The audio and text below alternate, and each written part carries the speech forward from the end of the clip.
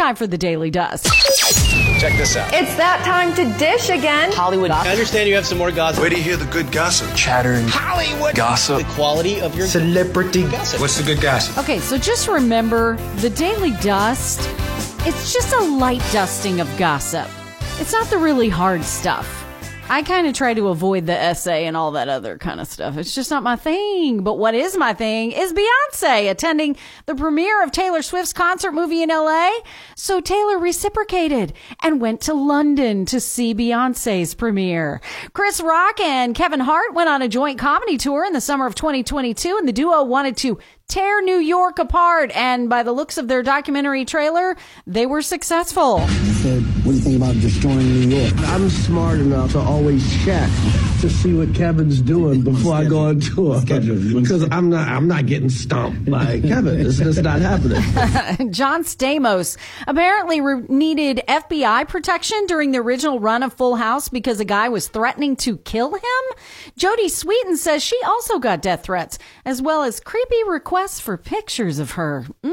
Speaking of creepy, Charlie Sheen, Angus T. Jones, and Chuck Lorre are working together again after 20 years. Angus even retired from acting, stepping away after 10 seasons of 2.5 Men. But Angus makes a cameo in the show Bookie, which premiered yesterday. Chuck Lorre talked him into doing it, as well as recreating that poker scene from when Angus was only 10 years old. And he was not necessarily going, oh boy, I'm going to act again, but he was game.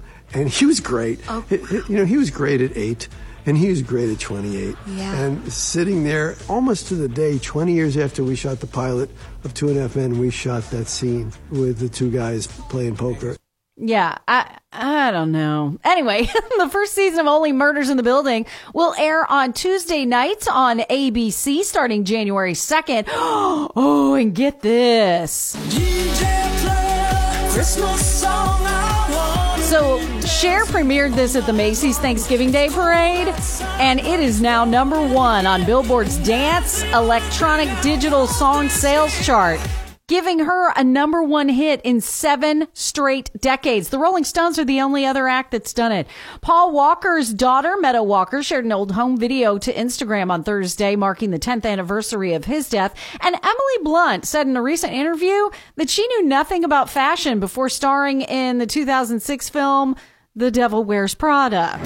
You have no style or sense of fashion. I think that depends on what you're... No. That wasn't a question. Any opportunity to play a clip from The Devil Wears Prada, I can't let it pass me by. And a dirt alert. Okay, who doesn't love Kelly Clarkson? Besides, perhaps, Brandon Blackstock. Apparently, he scammed her. This is her ex-husband. He scammed her. Divorce is a really thing. Yeah. A California labor commissioner has ruled that Blackstock overstepped his role as a manager when he booked different jobs for Kelly. He's been ordered to pay Kelly more than $2.6 million. Yes! Sorry. Your paper will always vindicate you, right, Beyonce? Okay, that's it. That's the Daily Dust, and it's brought to you by Hefner Furniture and Appliance, Morning Go, and B104.3. I've said it once, and I'll say it again today. Who doesn't love Kelly Clarkson?